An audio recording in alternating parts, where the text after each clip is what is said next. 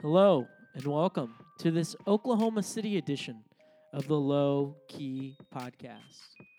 This episode is sponsored by Justin's. Justin's creates a nut butter that's naturally delicious with flavors like honey, chocolate, vanilla, and maple.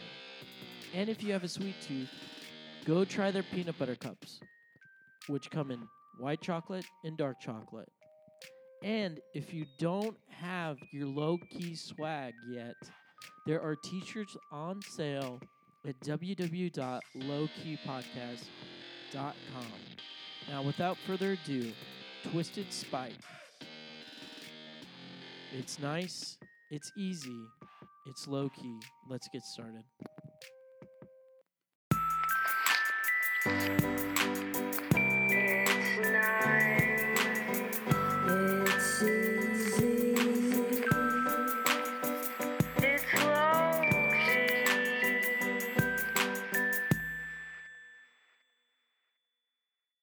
Hey guys, and welcome to another episode of the Low Key Podcast. I'm here with Bruce Sanchez from Twisted Spike Brewing Company. Yes. How you doing? I'm doing awesome. Good. Enjoying another day with beer. Yeah. Oklahoma City seems to be kind of quiet right now, but it's looking pretty nice. Yeah, downtown area where we are, right out, just east of Broadway on 10th, is in Automobile Alley. Yeah. So it's not really down in Bricktown. As things are really re-urbanizing in downtown Oklahoma City, the Automobile Alley, Midtown areas are experiencing probably the most growth in Oklahoma City right now. Okay. So you are the owner, founder, Yep. and brewmaster. Yep. Kind of describe what a brewmaster is. Well, I've been a home brewer for 25 years. Okay. So I have literally hundreds and hundreds of batches of beer under my belt. For the last 10, 15 years, did a lot of competitions. Was able to get a lot of feedback from judges on various beer-related issues, whether it was contamination or flavors or carbonation or yeast. So all that experience has developed into pretty much every home brewer's dream as owning your own full-scale commercial brewery. Yeah. So I've taken all of my most decorated beers over the last 25 years and have them on tap in the first year. So our first year, we've been able to maintain 8 beers year-round in production. And we do various adjustments to them, whether we want to barrel age them or add some fruit or do any kind of infusing. So we have access to a lot of different variants of all those beers as well. So it gets a lot of fun. So what the brewmaster does is in charge of pretty much all of the logistics. So we have 3 30-barrel fermentation tanks here, 1 bright tank. So the brewmaster is in charge of making sure the recipes are manufactured correctly, maintain records on all of the fermentation parameters, whether how quickly they're being fermented, how long they're in the fermentation tank, when they need to come out, when they need to go into packaging, and then when they're going to be rotated out. So all of the logistics required and getting beer from point A to point Z is pretty much my responsibility. Yeah. So how did you get that? How do you get that title? The brewmaster. Oh well. Yeah. Do you just give it to yourself? Pretty much. When you go pro, you can call yourself whatever the heck you want. I guess so. Yeah. and having 100 beers under your belt, that does, help a lot. Yeah. Yeah.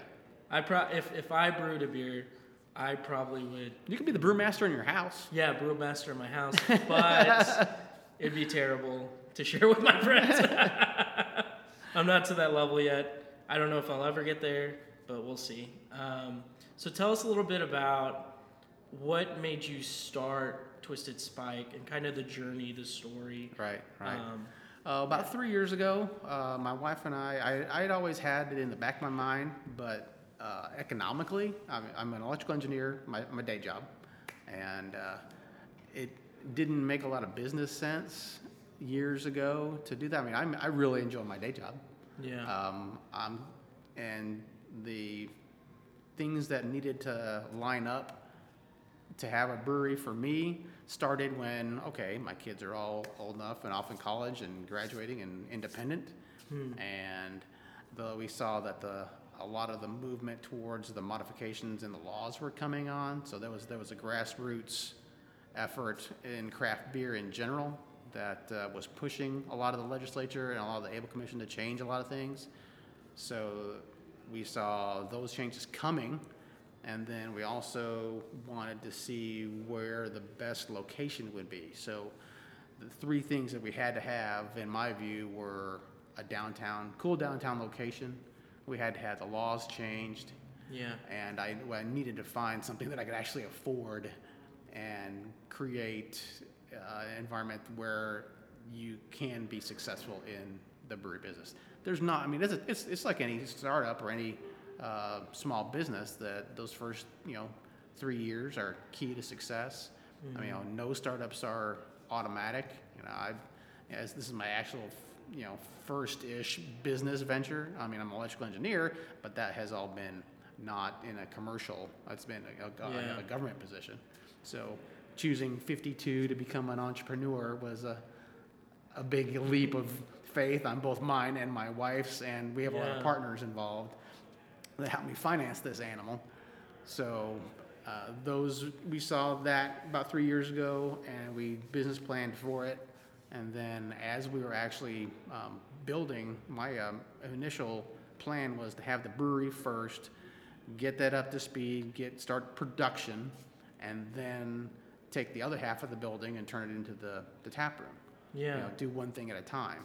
And right about the time we were about to finish the brewery, the Oklahoma legislature passed Senate Bill 424, which allowed breweries to have their own tap rooms. Yes. So before that, we were ready to operate as two separate entities. My wife's LLC was going to own the tap room, and we were going to sell beer out one side of the building over to the distributor and buy it right back and put it on tap and really just have our beers on tap. It would have been pretty much a bar dedicated to Twisted Spike beers. Yeah. So when that legislation fell in our lap, we were like, sweet, that was 1 out of 3 of the requirements down, to where it becomes a much more sustainable business-wise, financially, when you can sell beer directly and you recoup all those margins that don't go by the distributor or the retailer. Yeah. So it really helps. It's very cyclical, very seasonal.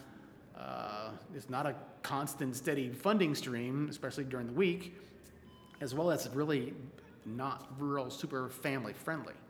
Yeah. So we're basically treated like a bar by the Able Commission, except we have to close at 9 o'clock. There's all these silly rules that nobody really thought through long term, but they're changing those here in October whenever all the big changes from Senate Bill 383 go into effect. So we really, got a little lucky and good planning to go ahead and be able to, we were able to sell beer out of the door December 1st. So Nice. Our first kegs rolled off the line December 1st of 16. And then we were able to accelerate the construction on the taproom side, and actually were able to open that on December 10th. So there was really only a 10-day lag from the two. And I was more looking at like a 8 to year difference, so I can concentrate on one side before I had to do more than I didn't want to do. Yeah. But it was like we were going to lose money if we couldn't open the tap room. So that became P1 to get that open, and we've been rocking and rolling ever since December 10th. Nice. Yeah, this is a very, coming in here, it's just a very cool space. It's really artsy, and I really enjoy it. And it's like a prime location, because you got Broadway over there, and a lot of events happen. Mm-hmm. I think there's a lot of craft beer events that happen too down there. So it's a really cool cool area for to see people like come in and stuff. As well as not being super familiar with downtown Oklahoma City, there are within half a square mile from this location, they're going to add 2,500 more living units, either condos or apartments. Wow! So all the plans that are in place and all the development that is already on the books, ready to go, this area is going to do nothing but grow. Have a lot more infusion of a lot more young folks. I mean, it's really, really re-urbanizing downtown. Yeah. So what made you choose Oklahoma City over other cities? Oh, I moved here when I was a teenager as well. So I grew up in Edmond and went to high school in Edmond, finished school at OU. So I've always been, it's hard to leave Oklahoma once you get here. And it was really easy to pick Oklahoma City because the last 5 years, from 10 years ago to 5 years ago, you can really see how much investment has been happening. Yeah.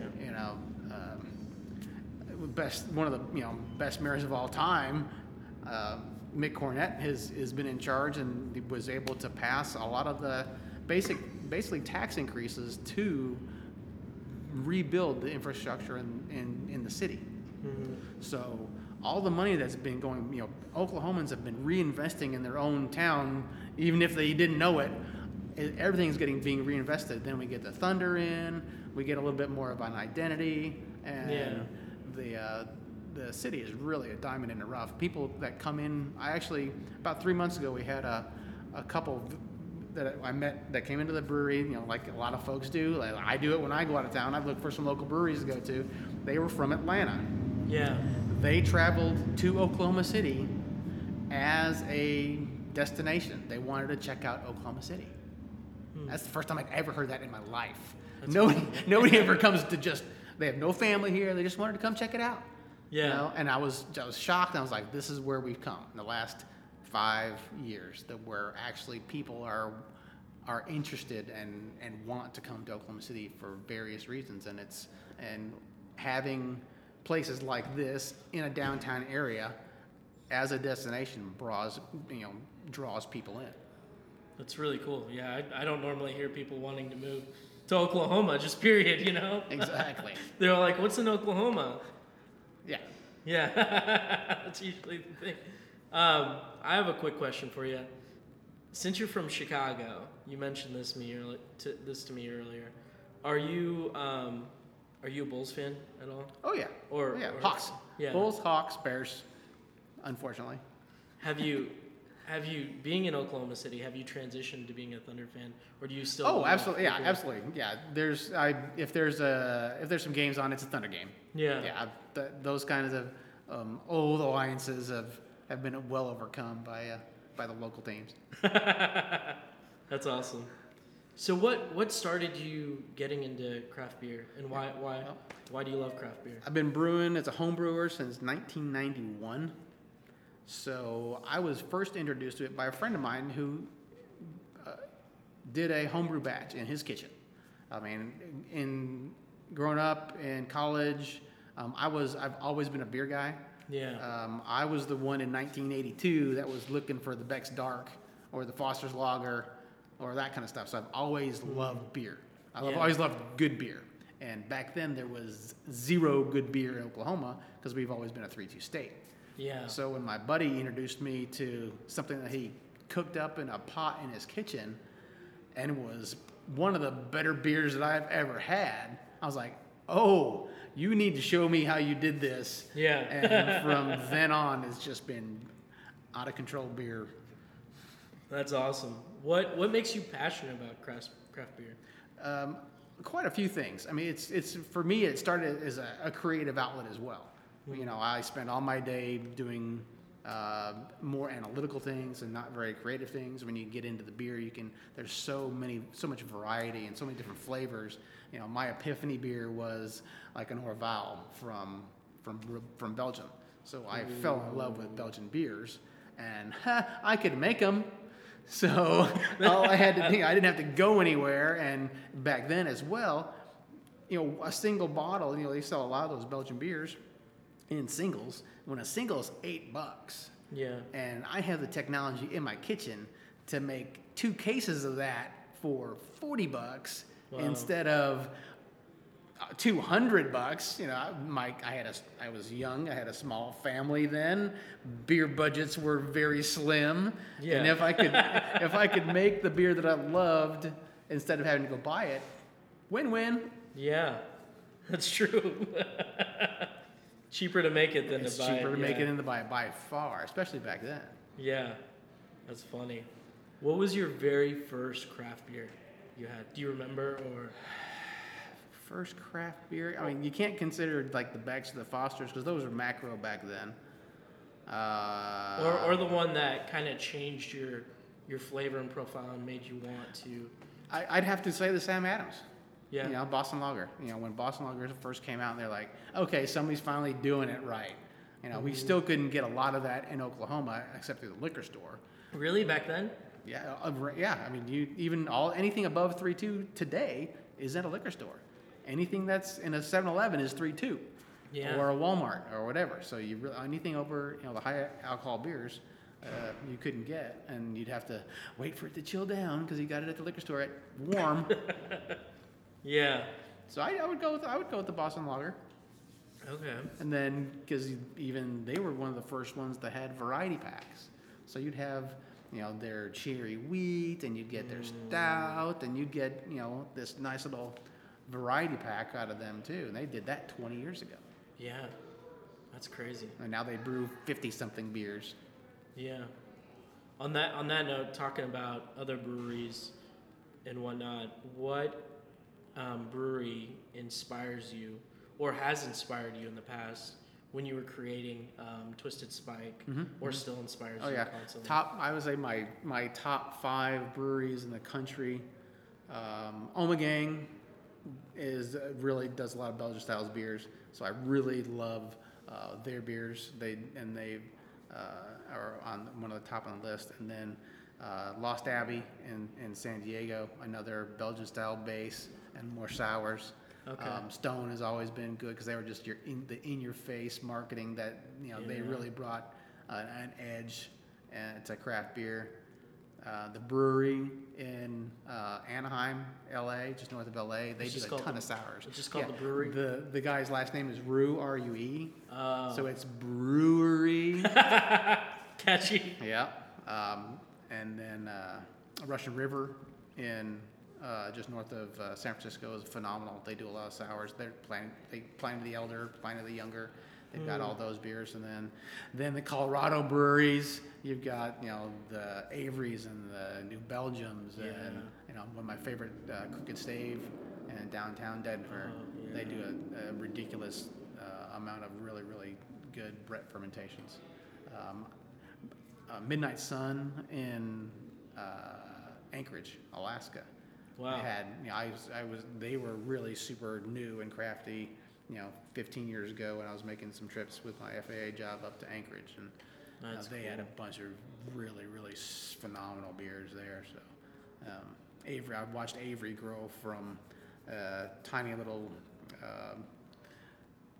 industrial park to their 100,000 square foot facility in the last 15, 20 years.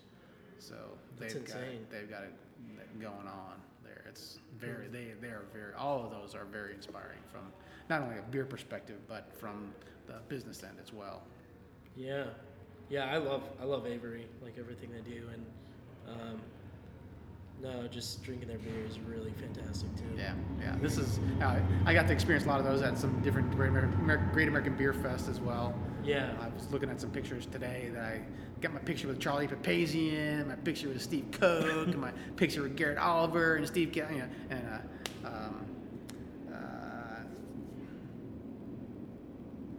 Calagione. What's Calagione's first name from Dogfish Head? But I got looking all through all those pictures. I was like, one of these days, somebody else is going to take pictures of me with them, and they're going to be looking at those pictures. Bruce Sanchez. Yeah. We entered our first. I was able to enter 3 beers in the Great American Beer Fest competition. That's this awesome. year. So that's coming up the first weekend in October. So we're going to be heading out there. There's no reason for us to have beer there since we're just in Oklahoma right now. We're brand new. So but I have access to the competition. So you never know when a medal might be coming. You never know. Yeah. So, for you, what is your favorite style to brew, or what kind of beer style do you like the most? I like, probably my favorite style overall is a Belgian double. Ooh. We just brought our double on a couple weeks ago. It's our Monk's Crossing. So, and a lot of nice Belgian fruity esters in those beers, as in most Belgian beers, and a nice caramely, toasty, with a little bit of a finish with a sweet orange peel. Oh, wow. So it's toasty, it's caramely, it's not too dark fruited, but and it's not super high ABV. I mean, I love my Belgian quad, but it's 9.8% alcohol. Yeah, wow. And it's a sipper, and it's more of a wintery beer. But I mean, that's it is our top seller, and the Holy Beer crushes it. And you can enjoy one or two of those, or I can have like 3 or 4 doubles, which are much lower ABV and not as inebriating. Yeah, that's cool. Yep. So I'm drinking one of your beers. I think it's a blonde. Yeah, the Belgian Blonde. The Belgian Blonde. Kind of describe that, and describe some of your regular beers right now, and then some of your seasonals. Sure. The Belgian Blonde, it's a classic Belgian style blonde. I mean, in all the competitions that I've been entering over the last few years, I've really become a style Nazi. Yeah. So, because when you're entering competitions, you're being judged by certified judges that are looking for various parameters for you to nail. So, and gaining success in those, you realize you hone your brewing skills basically to have the proper malt bill, use the proper yeast, use the proper temperature ratios and temperature during various parts of the process. So that Belgian Blonde, and any Belgian Blonde, will have a nice fruity backbone, some little pear, not really apple, but nice fruity esters in it. Nice low balancing bitterness from a very noble light Saz hop, and finish fairly malty, but not overly malty, but nicely well balanced. So all those things working. I like the complexity of those Belgian beers because they different parts of the beer will hit your mouth and your taste and their aromatics at different times. So when most of the Belgian beers are a little bit more carbonated, so there'll be a lot more of the flavors of the beer released as aromas. So you're smelling it before you're drinking it. You're tasting all of the things going on, and then when you're exhaling, there's a lot going on in many beers. Not all beers, but I like complexity. So I want you to be, now this, now that. Oh, that's getting a little warmer. Okay, that's releasing these flavors now that it didn't when it was slightly colder. So I'm into complexity. I want people thinking and experiencing their beer. Yeah. So you do that with that's what I hope to achieve with all of my beers. So even we have our IPA is a very West Coast, middle of the road IPA. So it's going to be a little bit more citrusy, a little bit more piney, crystal clear, nice back end bitterness, not a ton of floral front end, but enough of of an aroma that you're like, that this is an IPA, but you can smell the hops. Yeah. But it's balanced by the malt, and we use a real clean yeast on that doesn't do a whole lot. So you're actually, you're experiencing all the malt and all the hops, hopefully in a really good balance. Yeah. And it's not over the top on either end, so it might be, it is quite a bit less hoppier than, say, a double IPA. I've had a couple triple IPAs too, but you get to the point of IPA of hop saturation pretty quickly. Yeah. And then you can't taste anything else but the hops. So I do a milk stout or twisted stash, which is a very by the book milk stout. A little roasty, a little chocolatey. The milk sugar that's in that actually make it a sweet stout doesn't get fermented by the yeast. So there's a tiny bit of residual sweetness to it, and you get your chocolate, you get your roast, and it's fairly low ABV as well. It's only 4.8. It's a 4.8 beer, so you can enjoy those and multiple of those in a single sitting. Nice. I have a saison that's a Golden Spike. Ooh. It was inspired by a Ommegang Hennepin. Ommegang Hennepin is a pretty big saison, and I took those kind of flavors and then manipulated a bit more to my taste, where I put in a 930-gallon batch. There's 10 pounds of fresh sliced ginger that go into the boil. Wow. And a restaurant size container of black peppercorn. So it's slightly peppery, slightly gingered, the nice malt, and then on top of that I use a French saison yeast that dries the heck out of the beer. It's just a ferocious yeast that eats almost all the sugar that's available. Yeah. So it has a really dry finish, nice prickly tongue mouthfeel because of the higher carbonation. It's a great summer beer. We do a Kolsch, our crew. We've got the rowers downtown, so our ode to the crew. The rowers downtown, we have a crew. It's another nice summer beer. Yeah. Those guys are working hard. They want to crush a few beers, so you give them something nice and light. Yeah. So that has also been it's a full blown Kolsch that's the beer that takes the longest for us to brew. Okay. Most of the beers, all of the ales, we can turn those around in 3 weeks or less sometimes. Yeah. The Kolsch is a light lager, so it's a 4-week fermentation. Wow. And a 4-week lagering. Whoa. So that's an 8-week beer for us. And it's because it's supposed to be lagered, so I lager it. Mm-hmm. I'm a rule follower, so whatever it takes, whatever the process is. I mean, I spent a lot of money on yeast, because all of these beers are very the style. If you're going to keep it to style, which I do, you're going to need to use the proper yeast. One of my biggest pet peeves when I go around the country to different craft breweries is like, wow, a lot of these beers taste very similar. They're just different colors. Yeah. Or you can taste the different hops, but the base is, one of your 3 major contributors to the different varieties and flavors is the yeast. So if you keep everything the same yeast, you just handcuffed yourself out of a whole lot of variety. Yeah. So all of these beers have a very distinct flavor. It costs a little bit more, costs a lot of it more to do that. Yeah. Because I'm not reusing a lot of the yeast. If you use the same yeast and everything, you can reuse it batch after batch after batch after batch multiple times and cut your costs quite a bit. If you're pitching a fresh batch of yeast every time for a new style of beer, but you get what you get. Yeah. And then our bigger beers, we have our Holy Beer, which has been our number 1 seller. It's a Belgian quad, so it's similar to a Chimay Blue. Wow. A big, strong, dark fruited Belgian quad, and then our Russian Imperial Stout that we call Black Snake, and then we do barrel aged versions of all that stuff as well. That's cool. And then the only one I left out, I believe, would be our Pale Ale. Okay. It's a classic pale ale. I mean, I get panned in reviews sometimes like, meh, pale ale. But how I judge other breweries when I go, I was like, I want to taste their pale ale. I want to see if you can nail a relatively ubiquitous beer.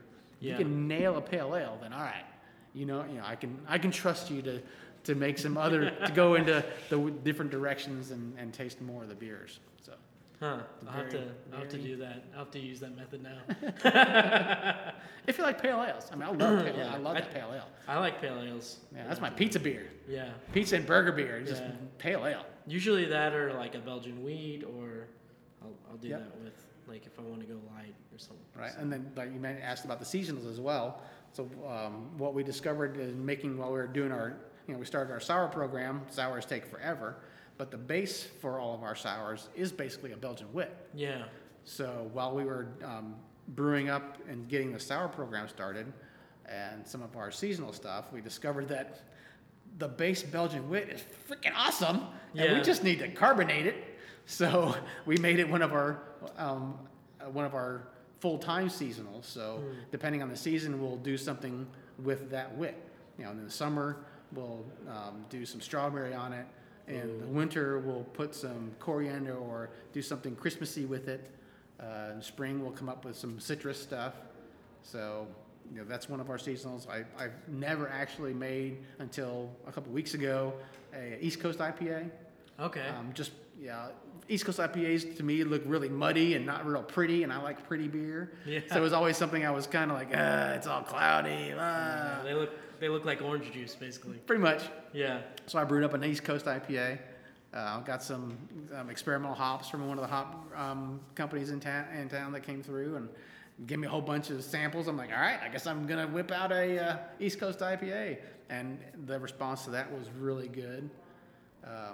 We did a CABO beer, the Craft Brewers Association. We did a collaboration of all the breweries in the state, and each one of us got about five or so barrels of it. We still have some of that online. It was a big fundraiser for the CABO. What other seasonals? Our Irish Red is going to be one of our fall seasonals. It's kind of a little bit of a departure. I was getting all this feedback from all the people that were like, I really like those beers, but what's new? Yeah. So, not everybody is a style Nazi. They want, to cross the lines. We got a lot of great breweries in town that are blurring a lot of things. The Rough Tail guys are awesome. The 405 guys are awesome. Coop is awesome. Prairie and Total. We've got a bunch of really great stuff going on. And I was kind of moving in that direction, kicking and screaming. So my original recipe for the Irish Red was really just another base Irish Red. Nothing too funky, too whatever. But I was like, all right, we're going to do some Galaxy dry hopping on it. So I have a Galaxy dry hopped Irish Red. Wow. And it's really gone over really well too. So plain, going outside my box, to having some fun and doing stuff like that is really fun. Yeah, it's always fun to go outside the box. Yeah. Especially when it sells. Yeah. It's true. What for you, what makes you different than any other brewery anywhere? I think we really are differentiating on the quality and the stylistic interpretation of everything. In Oklahoma, the craft beer industry is really on the up, but there's a lot of education that needs to go on that. You just can't be, in my opinion, you just can't be, throwing all the people to the wolves and expecting them to know what's what in beer. Yeah. So from my perspective, I like the education part of it. So if somebody is, we get people in all the time that are, you get a group of 5 guys, 3 of them are craft beer guys, 2 of them aren't. Yeah. And you try to, instead of berating them like their friends do for not drinking craft beer, you're like, all right, these are some gateway craft beers. This is a Kolsch. Mm-hmm. These are the non-macro stuff. These are the different in the descriptions of the beer. They say, hey, these are these hops and these malts, and these are what flavors are coming from. This is where the yeast flavor is coming from. So we're trying to be that little education portal in Oklahoma's craft beer. Yeah, that's awesome. For you, what were some of the biggest struggles, or continually now, some of the struggles that you had in making Twisted Spike or currently?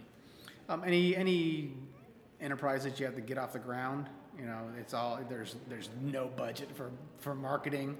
There's everything is just the cost for marketing, the cost of survival. Your first couple of years till your name gets out, either by word of mouth, and then we do lots of events and festivals and just marketing as best we could, as best we can. Selling, we don't have staff for a salesperson, so there's myself and some of the owners are like, we're constantly selling wherever we're going. I go out to a restaurant and I'm like, wow, I noticed you don't have any Twisted Spike beers. Have you ever heard of Twisted Spike? Oh, guess what? I own it. Here, let me talk to your manager. Let's get some beers on tap. That's so funny. it's all, nothing sells itself. No matter how good anything is, nothing sells itself. Yeah. You're not going to be, an instant. There's no such thing as instant success. It's a lot of work. It's a lot of grind. If you love it and really want to share my passion and beer, then that's why I'm doing it. Yeah, that's awesome. What would you say is the biggest misconception working in a brewery? Oh, that you get to drink on the job, that it's always fun, and you enjoy it because you love the only reason you're gonna make a ton of money. You're killing it. It's like not in craft beer. There's such small margins, and it is a lot of work. And if you don't like 90% cleaning, then the brewery is not for you. Yeah. Because it's 90%. When we're doing our large batches, it's being a part of our business plan. We have brewed 22 batches of beer this year. Yeah. Which doesn't sound like a real big number, but at 30 barrels, so we're over 600 barrels our first year, which was just about 100 barrels over my initial estimate, which is good. But in doing that, there's so much other stuff to go on. Learning a bottling line. It took us 8 batches of beer to get going through before we really got our running instead of crawling, walking, jogging. Yeah. We did over 120 cases our last run, which is our first 8 hours that we were using the bottling line. We had one bottle that came out right. Just figuring out how there's a lot of finding out and a lot of learning, especially from somebody that's never done it in a big commercial sense too. Yeah. So, ramping up the scale was pretty difficult to get used to. I was doing 10-gallon batches in the garage. I'm doing 40-gallon starters to get the yeast going for 900 gallons. Wow. So that, giant step in scale took a lot to get used to. Yeah. There's just so much beer. I bet. That sounds like a lot. And kegs are really expensive. Yeah, I hear that. Kegs are really expensive. Yeah. Return them whenever you get one. Return them for your deposit. Yeah. Those things are expensive. Yeah. What made you name Twisted Spike Twisted Spike? Right. When we were in initial concept phase, I wanted to keep it as Oklahoma as possible. So the first name that we came up with was Rose Rock, because you can only get Rose Rocks in Oklahoma, in a very small part of California. Not too edgy, not too craft beery, kind of girly. So we got this space. So we settled on this 10th Street location, right next to the railroad tracks, right in downtown Oklahoma City Automobile Alley. So you got the trains, you got the cars, you got downtown. So I was looking at all kinds of images of cars and trains, and I saw a bunch of pictures of bottle openers that blacksmiths make from railroad spikes. They make knives, they make a bunch of really cool stuff from that base iron spike. And I came across this one image of one that was a bottle opener that was twisted. And I was like, oh, wow. I just said to myself, that's a pretty cool twisted spike. I was like, Twisted Spike? That'd be an awesome name. Yeah. And I called my wife and got the okay, because she was, she's been in with me from the get-go on all this. And I Googled everything, nothing Twisted Spike Brewing. I got on GoDaddy, bought 3 domains, Twisted Spike Brewing, Twisted Spike Brewery, Twisted Spike whatever. Yeah. Bought, for $45, locked up all of the domain names for it, and 15 minutes. And then I had that picture that we have of that bottle opener are the bottle openers we have on sale out front. Oh, okay. So cool. I found that blacksmith, and Wow. he makes all our bottle openers. He's made all my tap panels. That's crazy. So all of the inspiration was from that one picture of that bottle opener of a twisted railroad spike. That's crazy. That's awesome. And we can't keep those in stock. I sell probably 50 bottle openers a month. Wow. That's amazing. They're badass. Yeah. They're so badass. what is your advice to someone that wants to open a brewery or be in the beer industry or small business? Any small business is a lot of work. Yeah. You got to have a good plan. You've got to know exactly what you want to do and then be willing to change it, because everybody, like Mike Tyson says, everybody has a plan until they get punched in the face. That's true. Yeah. So you get punched in the face by the beer industry, you better be able to handle it. And my punch in the face was in the first 6 months, everybody loved the beer, but they wanted some variety. So, all right, get that pilot system going and get some stuff to bring people in the tap room to continue the buzz, continue the growth. Yeah. So you've got to be pretty flexible and work really hard. Yeah, I bet. There's just so many things like coming at you, like from here, there, and everywhere. So, how could people find you, interact with you guys, see what you guys are up to? What are your social mediums? Yeah, we do a pretty fair job of our social media aspect, because that's really inexpensive. Yeah. We have you got a hold of us through our Instagram. Yeah. We've got, the website pages are all up, the Instagram, our Twitter handle, and our Facebook stuff. So if you are following any or all of those, we try to do our best to keep those up to date. We have, like every Thursday, every Friday, Saturday, we'll have a different food truck in here. So usually by Monday or Tuesday, we know which food truck is going to be here, and we're putting that out on social media, who's going to be here, what times they're going to be here. We do a lot of game day stuff on Saturday and Sunday. We've got NFL Sunday Ticket here. Nice. So we do, I'm a big soccer fan, so it's kind of early in the morning on Saturday and Sunday for English Premier League televised stuff. Yeah. So we're trying to get a bunch of soccer players and soccer viewings in here on the weekends as well.